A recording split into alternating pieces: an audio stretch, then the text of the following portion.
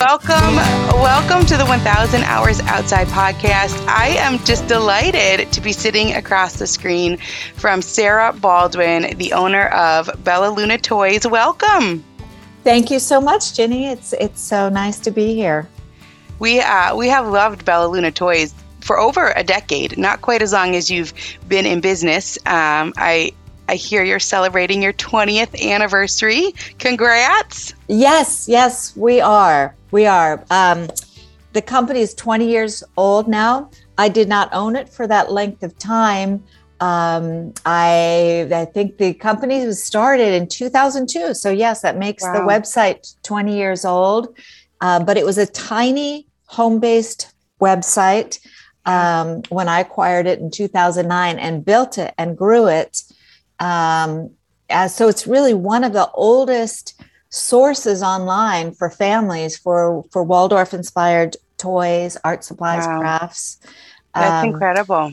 And to correct you, I don't formally own it anymore. I am still the president of Bellaluna Toys. But a year ago, we became part of the Haba family group, which is, if you're not familiar with Haba, it's an 80-year-old company based in Germany who make wooden toys that we've been selling for years. So it's really helped us expand and grow even further this year to get these kinds of toys introduced to more families around the world. That's fantastic. I am familiar with Haba. Those were some of our very first toys back. Our oldest was born in 2008. So we probably, that's about when I noticed you guys in Haba, and that's really exciting. It's exciting to get to meet you. So thank you. We have some of the Haba toys. They've got that Terra Kids line with all the outdoor fun and yes. And some of those early toys I still have, I have them packed in a bin, and when people come over with their younger kids, they're just timeless. You pull them back out and so it's really special. Exactly. I always tell parents, or when describing wooden toys, describing Waldorf-inspired toys, I always say they're not throwaway toys. They're beautiful. Right. They're quality. They're built to last for years. When your child outgrows them, people tend to either put them away for grandchildren or pass them on. But they're definitely not throwaway toys. Right. And it's really a special thing to pull that bin out. And in fact, our older kids often ask, can we go get the bin of baby toys? Even still, because I think they inspire imagination and they're very much drawn to them. So I'm thankful to have connected with you back when our kids were real small. And, we just kind of like what you talk about in your book. It's like we bought, a small thing here and there.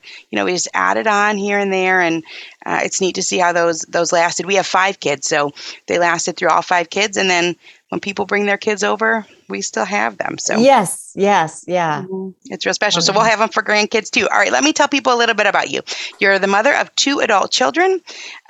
You were an early childhood educator and Waldorf kindergarten teacher for many years before you bought Bellaluna Toys.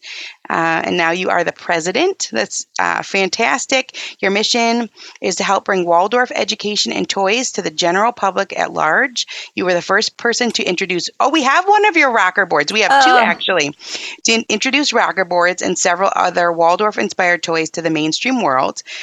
You have a fantastic YouTube channel called Sunday with Sarah that you had for over 10 years of videos on there, where you cover a wide breadth of Waldorf-related topics. I saw a bunch of them. It was about, what's the difference between Waldorf and Montessori? There were some fantastic things on there that have been seen by hundreds of thousands of people. So you have that YouTube channel with tons of subscribers, and also a book, Nurturing Children and Families, that focuses on your experience as a Waldorf teacher, which I read this past week and loved. And then you have this really neat history. And also you were an actress.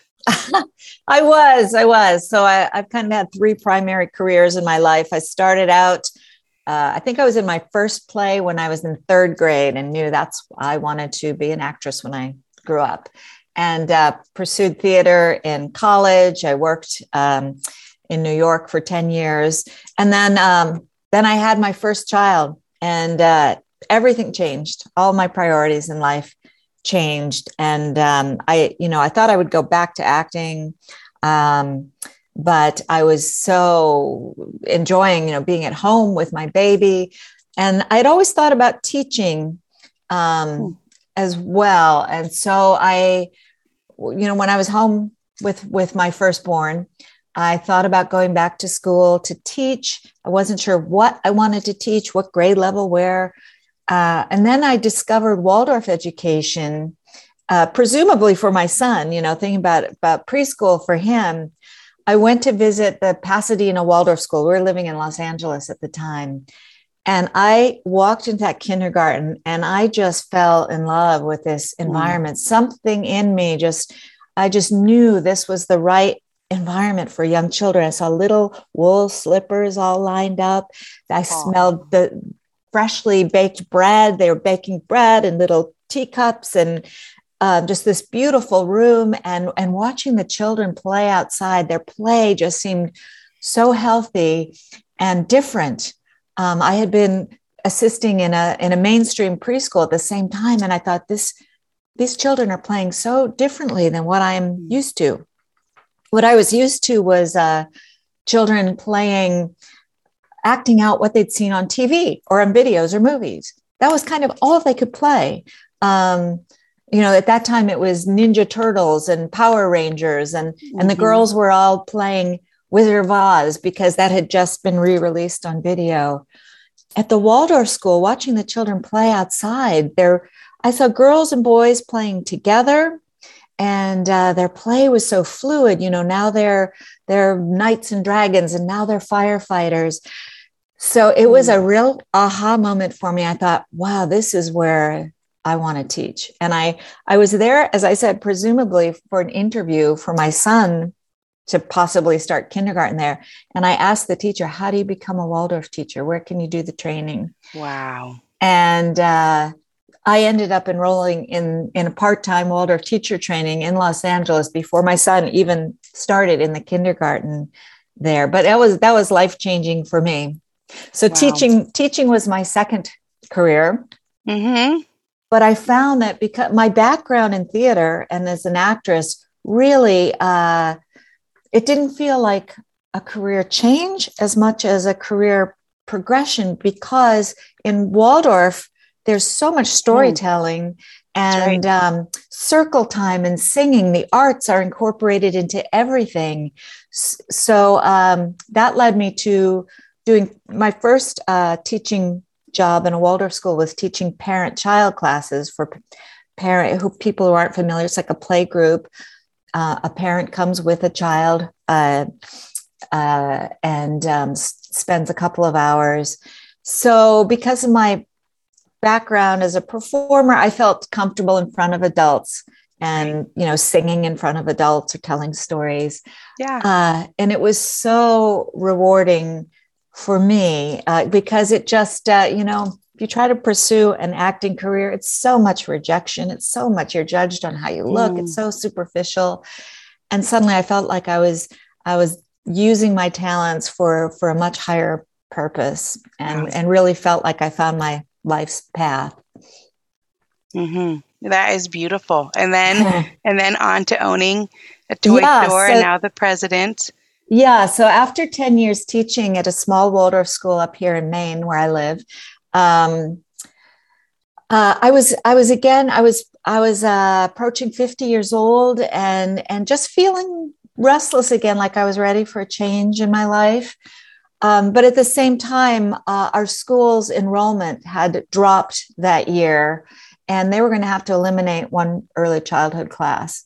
And since I was kind of feeling this restlessness, I volunteered to step back, and not knowing what I would do next. I didn't know how I would replace my income, but it was just kind of a leap of faith.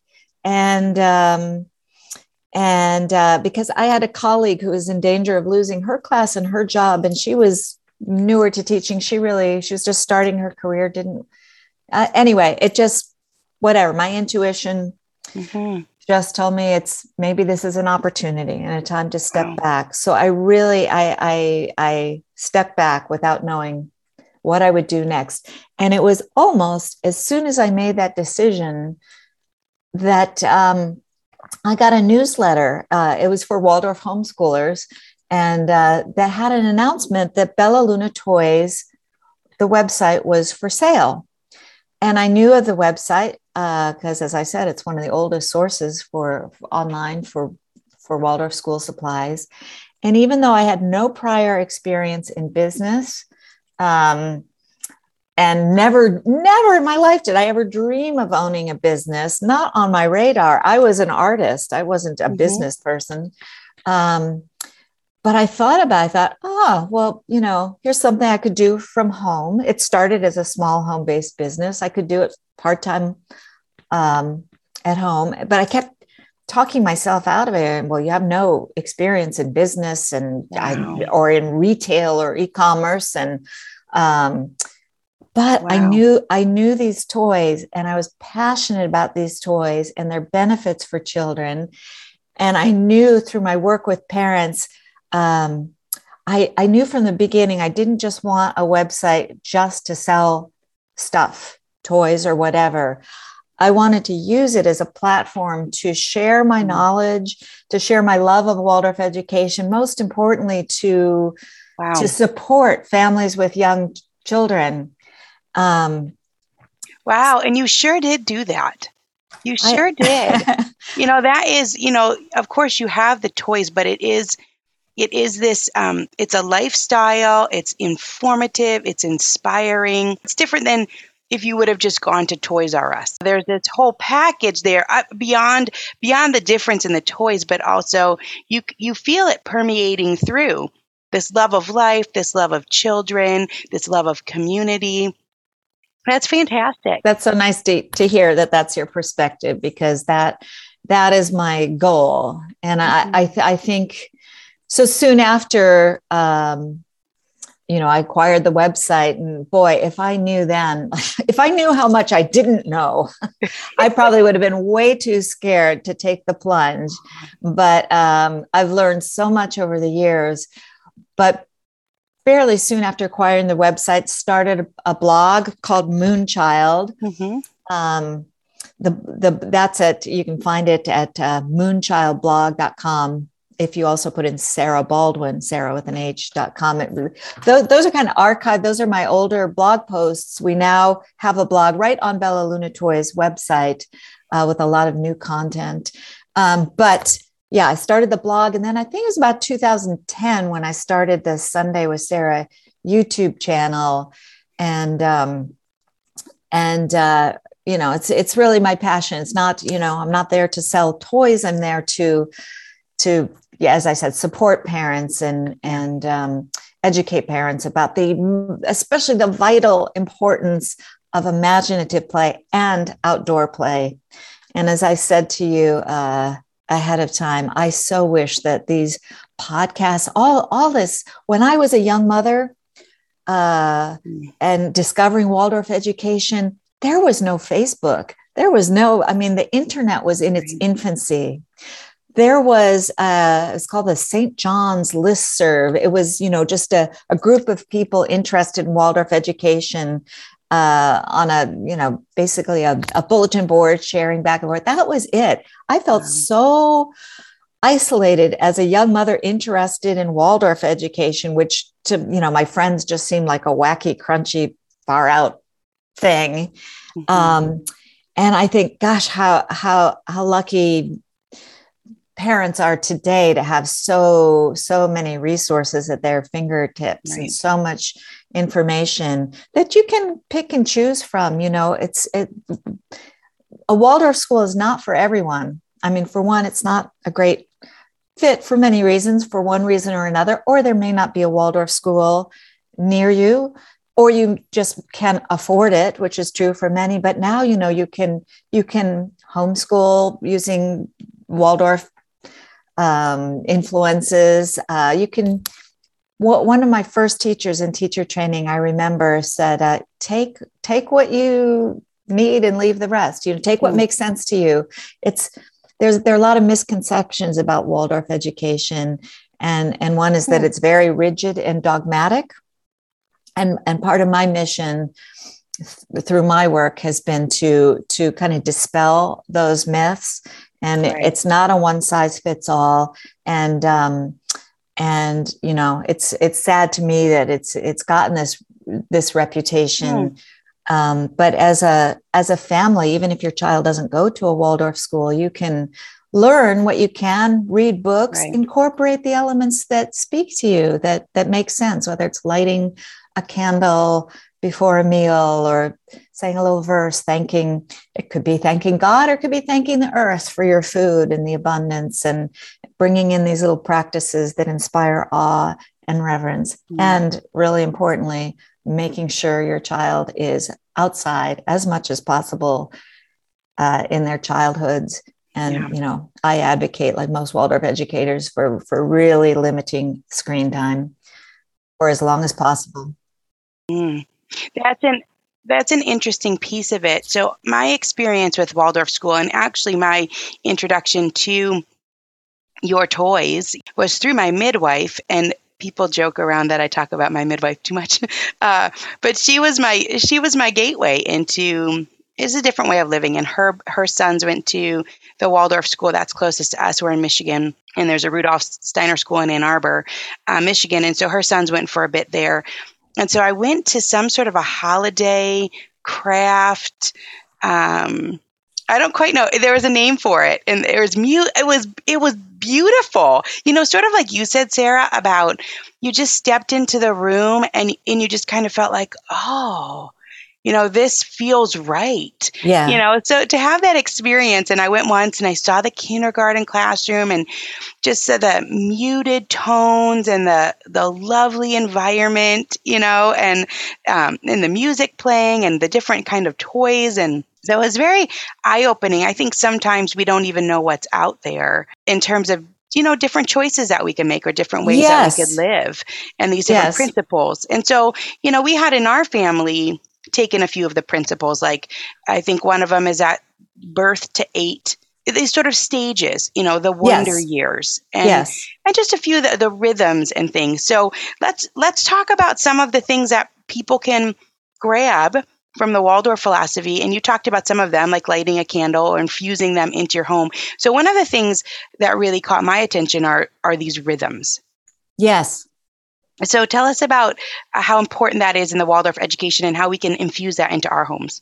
Yes. Yeah. Well, rhythm is so important, especially in the early childhood years. Just birth to 7. Rudolf Steiner, the founder of Waldorf education, talked about these 7-year cycles. And it's not just through childhood; it goes on through our lives. If you look at the years, and I have a video you can find on the Sunday with Sarah YouTube channel called 7-Year Cycles that explains more about it.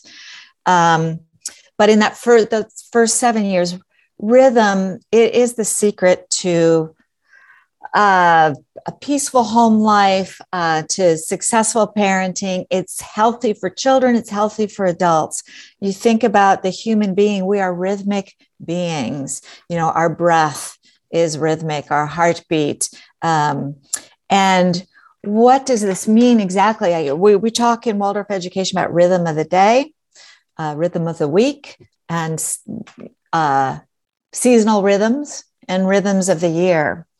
And the more some people, you know, think of it as routine, but the rhythm of the day is just, you know, having regular meal times, regular bedtimes.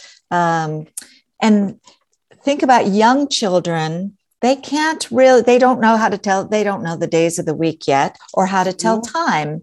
So in Waldorf education, you know, we would talk about the days of the week according to the snack or meal we would have that day. Monday was a rice day. Tuesday was soup day. Wednesday was bread day, what have you, that. And when one follows the next and you're having the same snack every day, that gives children a context for the rhythm of the week. Mm-hmm.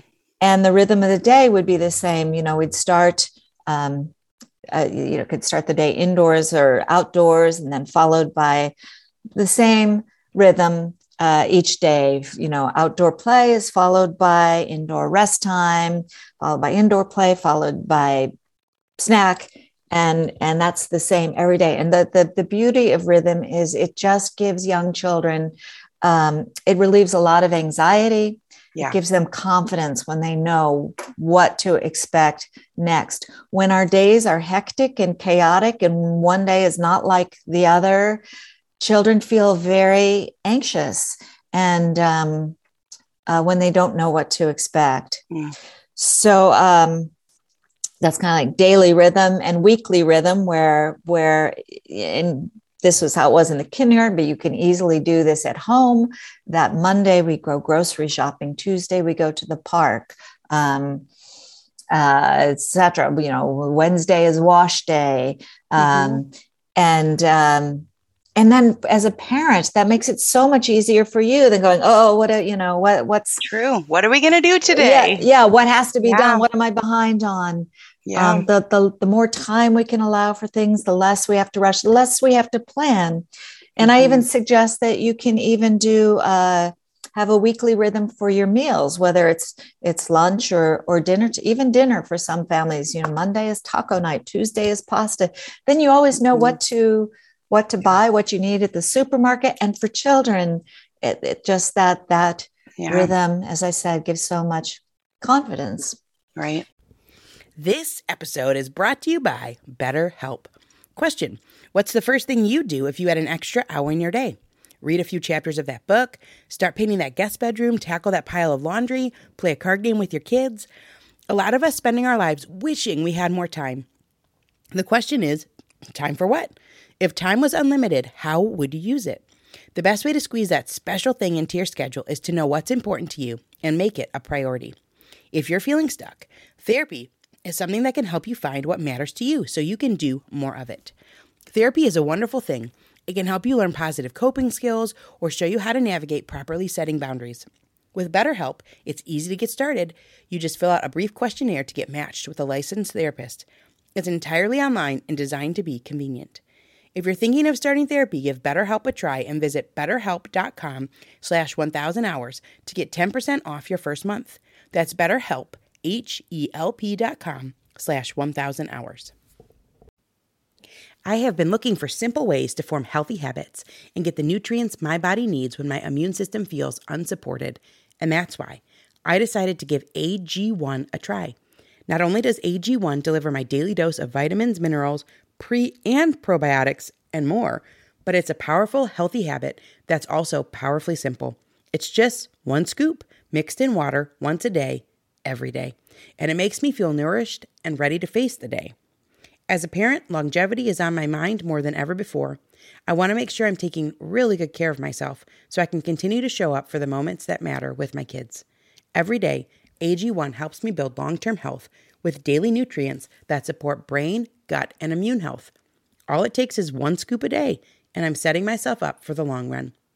AG1 is a supplement I trust to provide the support my body needs daily, and that's why I'm excited to welcome them as a new partner.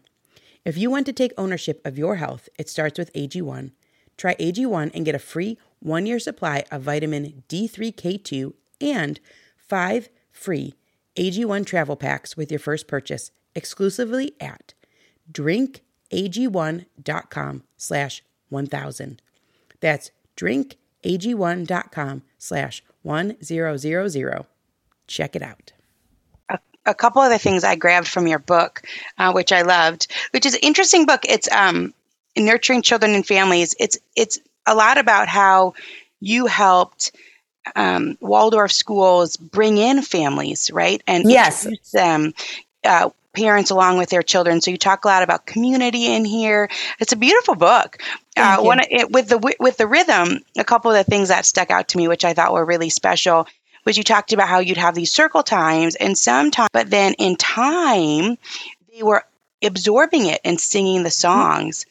So I thought that was encouraging to families that maybe you're doing these things and it seems like maybe your kids are not participating like how you would think that they would be, but you say they're participating fully inwardly and taking everything in unbeknownst to us. Yes. It's so true. And I think when I taught these parent-child classes, parents would get very anxious if their child didn't participate, didn't want to sit in the circle, which a lot of children don't. I think I'm thinking now of Erica, who's our customer care manager at Bellaluna Toys, who I have known for more than 20 years. Her identical twin daughters would come to my parent-child class 20 years ago. They're grown, beautiful young women now. But Erica would get all stressed out because I'd be telling a story in a corner and her girls would be, banging pots and pans in the play kitchen. And I always tried to reassure parents, just, don't worry. But then you'd hear the stories from these parents, they would leave the class and convinced that their child wasn't interested, wasn't paying any attention, get in the car and start singing all the songs that I'd been singing in the class. And it's also important to keep in mind, children are so observant, even when we think they're not paying attention to us, they are. They don't miss a thing. So, if you're on your phone a lot of the time during the day, your children are observing that, even if they seem to be playing, and they are creatures of imitation. Children learn through imitation, imitating the adults in their life. So I think it's really important to be mindful of being present for our children, being mindful of what our children are observing us do. The more they can observe us doing like purposeful, meaningful work, the more we're present and they see us engaged, the more that's really inspiring. I liked what you talked about as well with singing. There was a couple interesting things in your book that I hadn't thought of before, hadn't heard before. One of them was that people used to do their work to rhythmic songs. And so this is an age-old thing. I hadn't really thought of that. But such an important thing for rhythm. And also you had in there about singing is beneficial breath work for the expectant mother in preparation for childbirth. So part of rhythm and this rhythmic way of life is including songs or verses. So that's something that you do in the Waldorf classroom, but also something you could easily adapt to at home. There was a book you talked about that you sell on Bellaluna Toys. Yes. Yeah. Oh, well, I highly, highly encourage singing with your children, even if you think you can't sing, even if you think you can't carry a tune. Your children will so appreciate it, hearing your voice from your heart, and not from a recording, not from an electronic device. Children need to know that humans make music. Humans play instruments. The human voice is an instrument. And, too often children just think that music comes from an electronic device. And yes, you're right. In the past, it was common, farmers sang in the field, sailors sing sea shanties, hoisting the sail. It helps the spirit when you're working, and it helps the breath. And we sell a series of songbooks for parents at Bellaluna Toys. It's a series called Naturally You Can Sing. And one of my favorites is the book called This Is the Way We Wash a Day, that has lots of songs that you can sing through daily activities with your child. In a Waldorf kindergarten, we sing all morning long. There's a song I have for kneading bread, or when we're painting, and also through transition times. During when it's time to clean up. I often give this example when I taught in a mainstream preschool. I remember it's the end of outdoor playtime and it's almost cleanup time. And the teacher would yell, 5 minutes till cleanup. And number one, as I said earlier, children don't know how to tell time. They don't know what 5 minute means. They just know they are jarred out of their play, their imaginative play they've been engrossed in, and they're likely to kind of act out and rebel, as probably any of us would when we're jarred out of our concentration. Rather, in a Waldorf school, we would, when it's time to start cleanup, I would just start quietly folding silks or putting things away, and just sing a little song. One of the songs I sang was like, tick tock goes the clock. What does it have to say? Time for us to pick up our toys and put them all away. Yeah. And you just think about the difference. Like, a child hears that in the background, so they know they can finish up their story. They can finish up what they're doing. And I just, and then I might like hand a child a silk or ask them quietly, can you gather all the pine cones and put them in a basket? That's so beautiful, Sarah. Wow. That was so beautiful. Yeah, singing through the day. And you have a YouTube video on it. Oh. Yes, I think there's a video on transitions. 5 verses to sing throughout the day with children. That was so beautiful. Yes. You know what's interesting to me about it? And I have a couple. You had a blog post with some of your favorite books, and I had a couple of them. I have Beyond the Rainbow Bridge and Heaven on Earth, to a couple of the ones that you suggested. But what's interesting about it is I think that as a society, as parents, that these early childhood years, you kind of fear them. They're very hard, and you feel overwhelmed, and like you don't really know what you're doing. But then you pick up books like these, or you hear a little song like you just sang, and you think, oh, these are years to be cherished. They are. Yes. Mm-hmm. If you think these years are hard, wait till you get to the teenage years. For most parents, you long for those days. Yeah. But I hear what you're saying, and I remember that. And I always say, when your children are in those early childhood years, like birth to 7, as we were talking about, sometimes those years seem interminable. Like, will my child ever be old enough to start school and I can send them off and have some time to myself? And then they finally get to grade school, and then boom, boom, boom, those years just fly by so quickly. They're in first grade, they're in third grade, they're in graduating from 8th grade, they're in high school. The years just speed up. Right. And I'm here to tell you now, my kids are now 27 and 30. My older son is married, and I know they're hard. I know the days seem long. I think I heard an expression once that said in the early years, the days seem like years, and the more they grow up, the years go by like days. Right. So when you're feeling overwhelmed, just stop and breathe. Just be present. One of my favorite quotes I heard recently is like, when we're doing, we're not being. So if we can do less and be more, and just cherish these days, which are so short.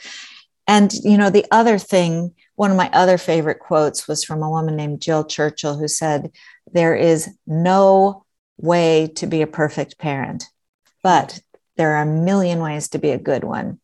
Yeah. And just remember, you are good enough. We're all doing our best. We learn along the way. It's easy to beat ourselves up for mistakes we think we're making, but we're all in this together. And I really believe so firmly in the adage, it takes a village to raise a child. It really does. We were not meant to raise children in nuclear families in isolation, I believe. And we were, as humans, we were designed to have mothers and aunts and grandparents and friends and sisters. And cousins. Yes. Mm-hmm. And so many of us live isolated from family. So we have to make our own communities. Mm-hmm. And that was my book, was kind of about how one can create a Waldorf-inspired play group with like-minded people, or whether find those like-minded people and just make your own community, and it's so important for mothers and fathers and for children. Right. I like what you said for community. You said something about sometimes this is needed more for the parents. You said more often than not, it is the parents who are in greater need of socializing. And I sure agree with you on that. And I found that it doesn't have to be huge. If you can find just 2 or 3 other families. In fact, I just was reading a book recently called The Kindred Farm, or maybe The Kindred Life. I just got it. So sorry to the author. But she was talking about how she had her first baby, and she had one friend that lived down the street, and they both had babies around the same time. And so she said they would text, "I need help. Help me." Yes. We had that, and we had two under 2, and we had a neighbor that had, kids that were somewhat similar in age. And, it would be like, "I made extra, baked spaghetti. Can I bring you some?" And, oh, yes. Just to have that. And it doesn't have to be spectacular or large, just a person or two. Yes. Yeah, you're absolutely right. You're absolutely right. And, I remember when I became a mother for the first time, I lived in New York City, and I came out of the theater world, as I told you. Most of my friends were actors, and I was the first among my group of friends to have a child. And my husband worked in Manhattan. He was gone for long hours, worked 12 hours a day or more. And I was just home alone with this baby, and I had no family around. I knew no one. And it's actually in Brooklyn. And at that time, someone started a group called the Moms Club. I don't even know if it still exists. Moms helping other moms. It does. I was a part, or at least it did when my kids were younger, because I was a part of it. It's an acronym, right? Yes. Moms helping other moms. Support or something. Something like, yeah. Yeah. So there was I felt so lucky. There was the first meeting in my neighborhood of the Moms Club. And there I met my friend Joanne, who's still my friend 30 years later. Wow. Her daughter was born less than 12 hours before my son. So we were first-time moms with babies the same age. And we are lifelong friends. I've moved away, but we still stay in touch. It's just even one friend to call, to support. It's like hell. And then we started a little kind of babysitting co-op. And then we had a play group of 4 or 5 of us. And, it's like, "I've got a dentist appointment. Can you take my baby?" And that's our village. We have to make our own villages sometimes. Yes. And I was just talking to his name is Dr. Michael Rucker, and he talks about fun, the science of fun, and how we have to have some fun infused in our life. And he talked about how that looks different from person to person. Some people are high thrill and some people are low thrill and fine to just sit and read a book. But he was talking about how sometimes if you put in that little bit of extra effort and you have this community and you swap, that you do what you're talking about, which is, can we switch kids and do this little bit of a babysitting thing once a month? Or, he talked about how impactful that can be, even if you just get a couple hours to go salsa dancing or to go get a massage. And then oftentimes, this is what we found, we have 5 kids. It's easier to have my friend's 5 kids and have 10 kids than it is to just have my own 5, because you talk a lot about multi-age play, but when all of these kids get together, it would be hard to have 2 infants, certainly. But once they get to be about that toddler age and they're playing together, sometimes it's easier to bring in like a cousin or a neighborhood friend, and then they're entertaining each other. So it's counterintuitive a little bit. Yes. Yeah. No, but that makes total sense to me. A lot of Waldorf teachers feel like a bigger class is often better than a parent might think, the smaller the class, the more, but the bigger the class, the more social opportunities are, the more engaged the children become with each other. And you talk about that. You say young children learn to play through observing the older children. Being left alone to observe other children playing is the best way to learn. Yes. Wow. Yes, that's why I'm really in favor. Well, when we say a kindergarten in Waldorf education, it's almost always a mixed age kindergarten. Traditionally, it's been ages 4 to 6, but at our school, we eventually incorporated 3-year-olds. So it's 3 to 6. So most people think of kindergartens as being, the year age 5 to 6. Right. But yes, exactly that. The younger children learn so much watching the older children play. The older ones then need to learn to be nurturing and caring of the younger ones and helping the younger ones. And, nowhere else in life do we segregate people by age group. In a family, we don't, Right. and in society at large, there have also been studies done in schools that are either K through 8 or even better, like K through 12, like some Waldorf schools are. And it just brings more balance. I mean, to me, one of the worst ideas is like whoever thought of middle school or junior high school segregating, the kids in that age group, maybe the hardest ages of childhood, Right, 12 to 14, and not having younger ones. Little ones. And little ones do something for your soul. Oh, yeah. I remember being 12 and working in little kids' classes. I loved the 3-year-olds. I got pictures. I just remember I had a little kid named Ben in one of my classes at the church, for summer programs or things. And they kind of light you up. And we segregate even as people get older as well. So yes, indeed. Yes. Continues on. Yes. Mm-hmm. Yeah. Yeah, so the mixed age play, it's like you bring in these elements, and I think what they do is they help you to cherish and to thrive during those years, which are so demanding physically and emotionally. We haven't even touched on toys yet, Sarah. Oh my gosh. Let's go there. So I'm going to tell you my first, I'd never thought about toys, and this was before I even had children. I worked in the public schools, and I overheard someone say, I heard this program on NPR that these battery-operated toys are teaching kids to want to have instant gratification. And, and then there was something like 75% of toys these days have computer chips. And so I'd never thought about it before. And then I heard that statement, and it made me think about just the category of toys, and that maybe there is a little bit of, different decision-making that goes into it than just, I'm going to run to Target and pick whatever's off the shelf, that there's something to it. So can you talk to us a little bit about the purpose of toys for children, and how do we pick, and what should we be looking for? Yes. Yeah. Well, yeah. Interesting. You should mention that about the battery operated toys, because when I took over Bellaluna Toys, 2009, the rage then was battery operated toys that do computing or teach children to program for you, these high-tech toys. So it was one of the things that I almost talked myself out of doing Bellaluna Toys. Like, nobody wants these old fashioned toys. Everyone wants these high-tech toys.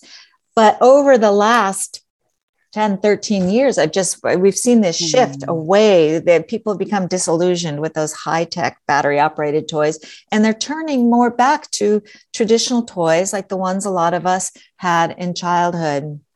So people often ask, what makes a toy Waldorf? What's a Waldorf toy? Well, first of all, it's made of all natural materials, wood or silk. We use one of the most quintessential Waldorf toys are play silks. At Bellaluna, we carry silks from Sarah's Silks. They're just big squares of colored silk. Sometimes adults go, how is this a toy? Well, the children, if you watch children play with them, they use them for dress up. They can become a cape or a veil or a belt to hold a pirate sword. And they also use a picnic. Yes. Blanket, right? A picnic blanket, a baby blanket, or they become part of a landscape. A green silk becomes a grassy meadow, and a blue silk becomes a pond, and they use their little wooden animals to create these whole landscapes. So the idea is, we're looking for toys that really engage a child's imagination, that aren't so fully formed, that are open-ended, which is not just a Waldorf term, but in early childhood is widely acknowledged to be the best kind of toys. Open-ended toys. What does that mean? It means a toy can be lots of different things. It's not just played with one way. And some of the best open-ended toys are free, and a basket of pine cones, a basket of seashells, little shells can become money, or they can become play food, or a basket of river stones. Baskets are wonderful for for collecting and keeping things neat and organized, and they look beautiful. They look peaceful in a room. They sure do. Yes, yeah. Mm-hmm. There's something about that, those natural materials and the colors. You talked about doll play, a full-size cradle or doll carriage, and that kitchen play is one of the most sought after PlayStations. Yes, yeah. For our 20-year anniversary at Bellaluna Toys, we've been doing a promotion. There's a sale going on right now of the 20 quintessential Waldorf toys. And before I mention, I'm not sure that our play kitchen is in that sale, but sure. But it's in my mind, like one of the most important toys, because as I said earlier, children are imitating the work of adults in their life. And if you can have a play kitchen in your kitchen near your real stove, child can pretend to play and cook while you're cooking. But when I taught parent-child classes, and later when I taught a kindergarten class of 3 to 6 year olds, that play kitchen corner was always so busy. Had a little play stove with a play sink, little table and chairs, and most children spend a lot of time in the kitchen, and having your child help you prepare in meals or cooking. There's so much they could do starting from an early age. I think a lot of parents don't expect enough, or we're used to doing everything for our children, but, from an early age, they can learn to set the table. They can help chop vegetables. At Bellaluna, we sell these little crinkle cutters that I always used in my classroom. They're it's a wavy, French fry cutter, but they're not sharp. And a child can help cut apples or carrots, and it makes them it gives them confidence. It's teaching them real life skills. And something I highly encourage. But you also mentioned the doll cradle, because I'd forgotten just a bit about that. If for really young ones, if you can find an antique full-size doll cradle, children love to get in them, and as well as put their dolls in them. Yeah. Everyone wants to start their year off on the right foot, and for me, that means making sure I'm eating well and have enough energy to do everything I want to do. But I'm not going to run to the butcher every day to get a fresh cut of quality meat. That's why Good Chop is such a lifesaver for our family. Good Chop offers fully customizable boxes of high-quality meat and seafood delivered to your door on your schedule. Their products are vacuum sealed and frozen at peak freshness, so you can stock your freezer and cook when you want. We had a somewhat last-minute get-together recently, and it was so incredibly convenient to just head to the freezer and pull out a couple bags of Good Chop's hamburger patties to whip up some burgers quickly. They were so delicious. Besides being delicious, it's important to know it won't cost you a fortune either. Good Chop's price per meal starts at just $3.74.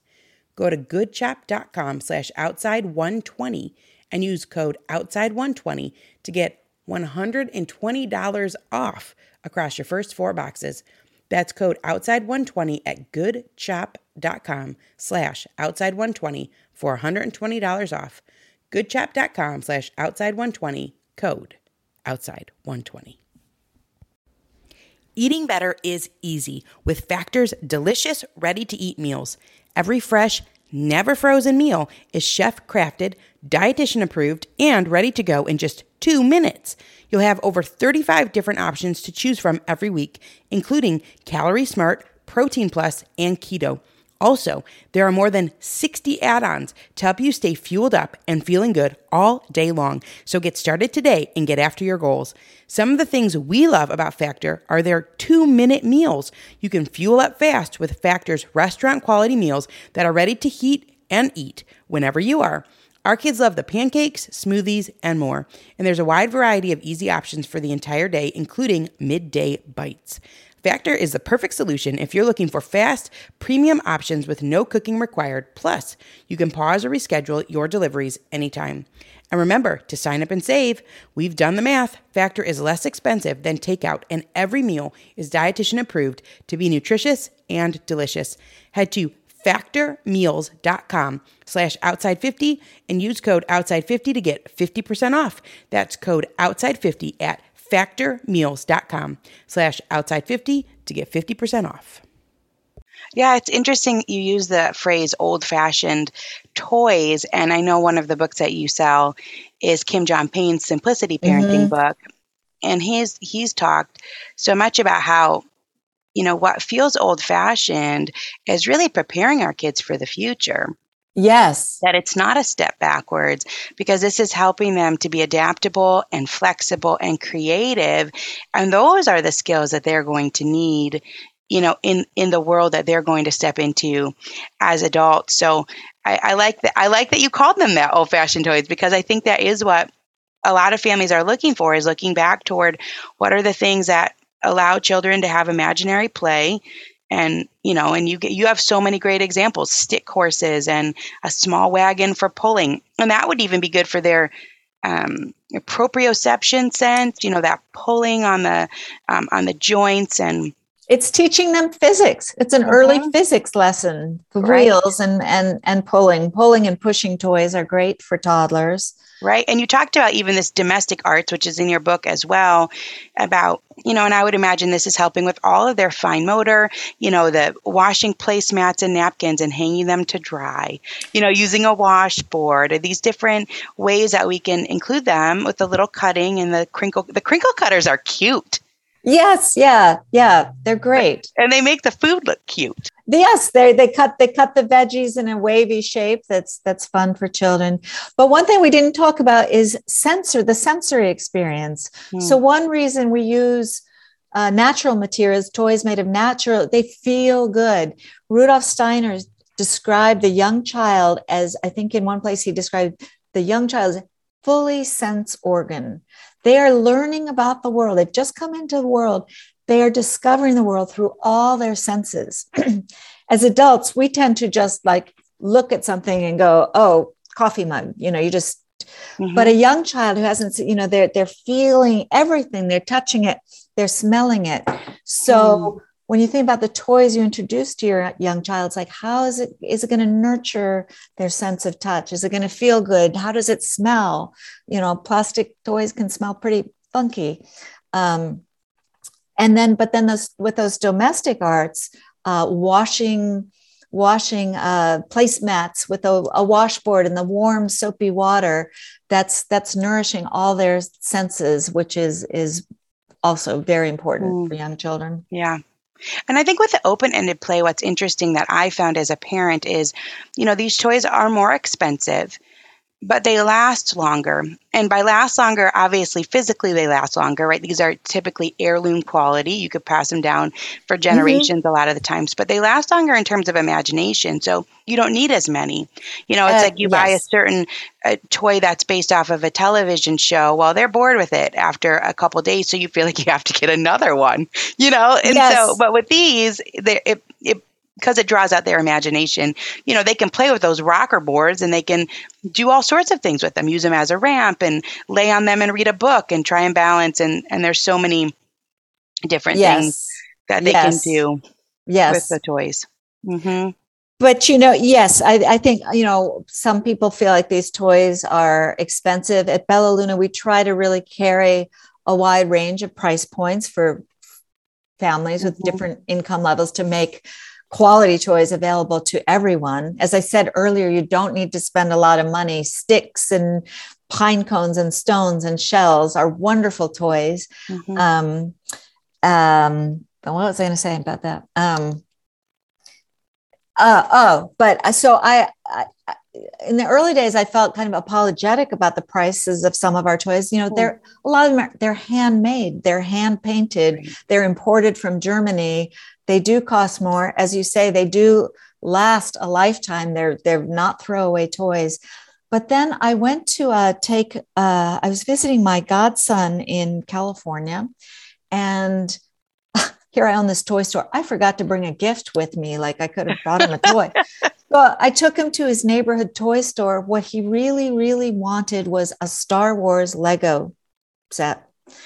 And I was shocked by the prices. What you're paying for is the licensing fee. You're paying for, Lego to use the Star Wars name and images. And I thought, I'm not going to, Yeah, there you go. There you go. Yeah. And the best Lego toys are the ones that are nondescript. Those are the ones that they use over and over again. Because with that Star Wars set, you can put it together one way.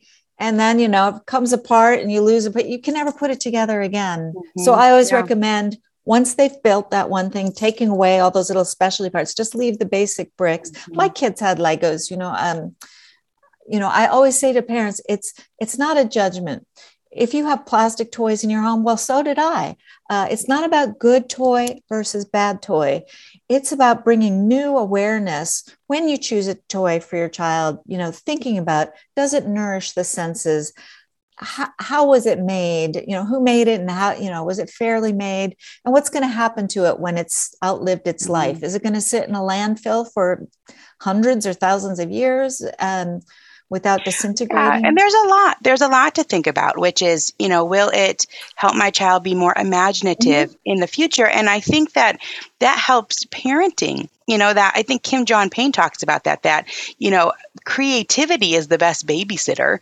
Yes. In the long run. And it takes a while for a child to maybe learn those different things and to be able to work through those stages of boredom. But in the long run, this is helping them in an immense amount of ways. So it's good. It's good, like you said, just to think about the toys and when we're making those decisions. And I think my point was that you don't even need a whole lot of them often. No.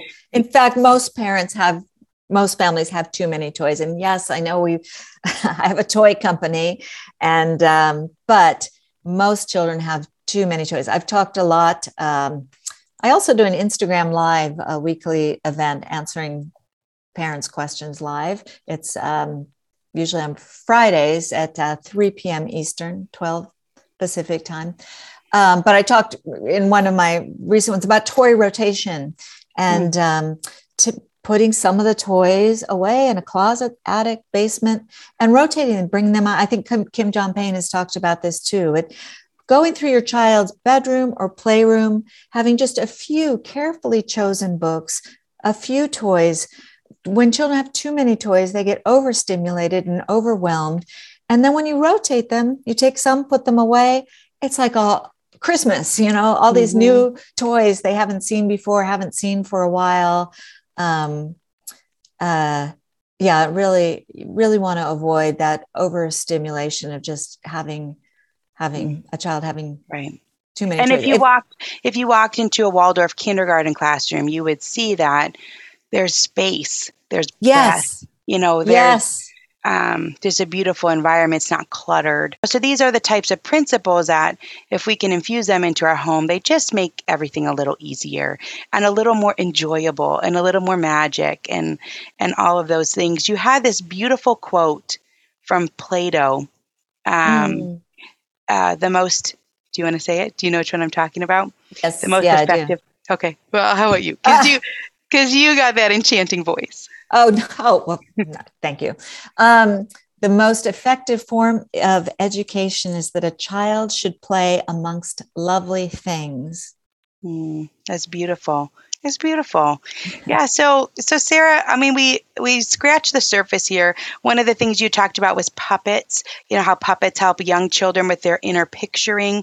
I thought that was beautiful. So, there's so much, kind of like how you touched at the beginning, which is that, you're the president of this toy company. You stepped out into something new, but with this purpose of really educating and empowering and lifting up parents and families. And you sure have done that with your blog and through your toy site and with your Sundays with Sarah and on Instagram, and through your book, Nurturing Children and Families. So thank you. If families are interested in finding more, and we've talked quite a bit about it, but can you just remind everyone where are the places to go?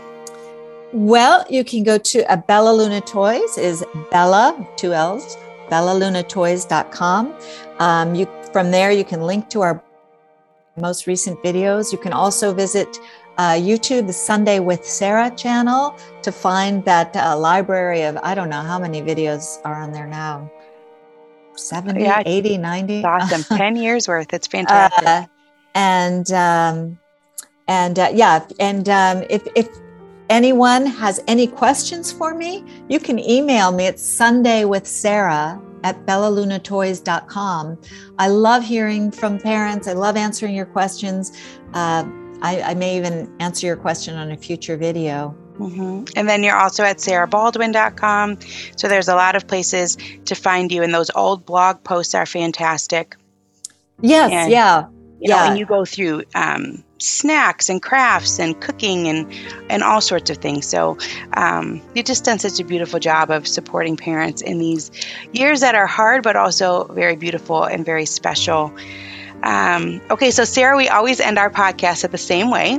And I ask the guests to share a favorite outdoor childhood memory. Oh, so many. But I think I've been listening to your podcast recently, and I just think back on the days when I lived in a suburban neighborhood. We'd get home from school, we'd just get on our bikes, and we would be off. And no cell phone, no watch. We just knew when it was time to come home. We would explore the woods and the fields around my house. Those been on my mind. There's nothing lately, like just that freedom. That wind whipping through your hair.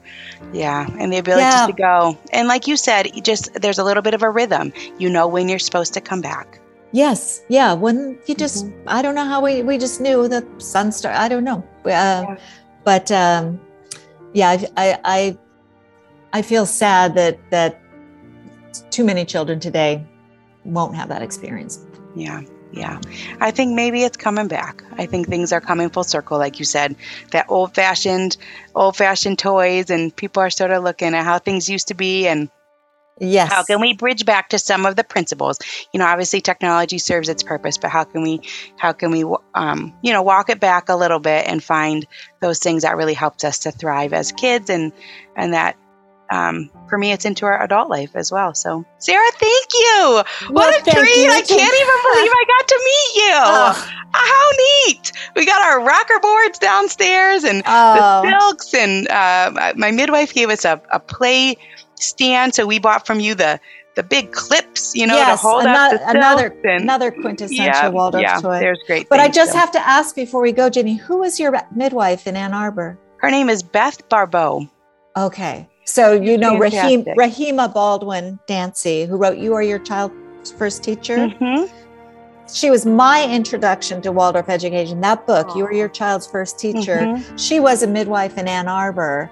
And I'm sure my midwife knows her. I'm sure. But that was my very first introduction to Waldorf education, changed my life. Later, Rahima and I became colleagues. We were both on the board of directors of an organization called Lifeways, and kind of came full circle. But I love that. I love that you interspersed your story within this podcast, because I think there is something special about sometimes there's little moments that change our life. You walk into a Waldorf school, you meet one person, you read one book, you have your child. And sometimes I think parents think, I have this child, my life feels over. I can no longer be an actress. But these are the small steps that we take and a beautiful life path that includes our family. And that when things come full circle like that, that's so beautiful, Sarah. I love it. I love it. Well, thank you for your time. Happy 20th anniversary to you, and congrats on all the amazing things that you're doing for the world. And you're doing amazing work too. As I said earlier, I wish that there had been podcasts, this kind of information when I was a young mother. I love what you're doing. So thank you for the work you're doing for educating parents. Thanks, Sarah.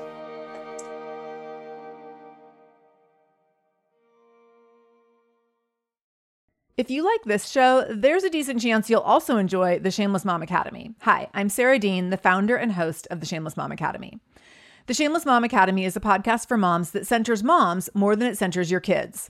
I'm not going to teach you how to make baby food or how to make your 3-year-old or 13-year-old stop having tantrums. Instead, I'm going to bring you back to yourself. For the last 20 years, I've been helping moms through growth and transformation. Inside the Shameless Mom Academy, I help you identify who you are and who you are becoming. Look, motherhood is hard. It brought me to my knees many times and sometimes still does. Returning to who I am and who I am becoming allows me to decide how to show up in all those sticky motherhood moments, but also in all my other relationships and in all the ways I show up in my various communities. So come check out the Shameless Mom Academy wherever you listen to podcasts. I'm willing to bet you'll leave feeling a little inspired and maybe even completely fired up. And you'll probably laugh a few times because I promise we never take ourselves too seriously over here. With 700 episodes to choose from, you're likely going to find something that sparks and speaks to you inside the Shameless Mom Academy.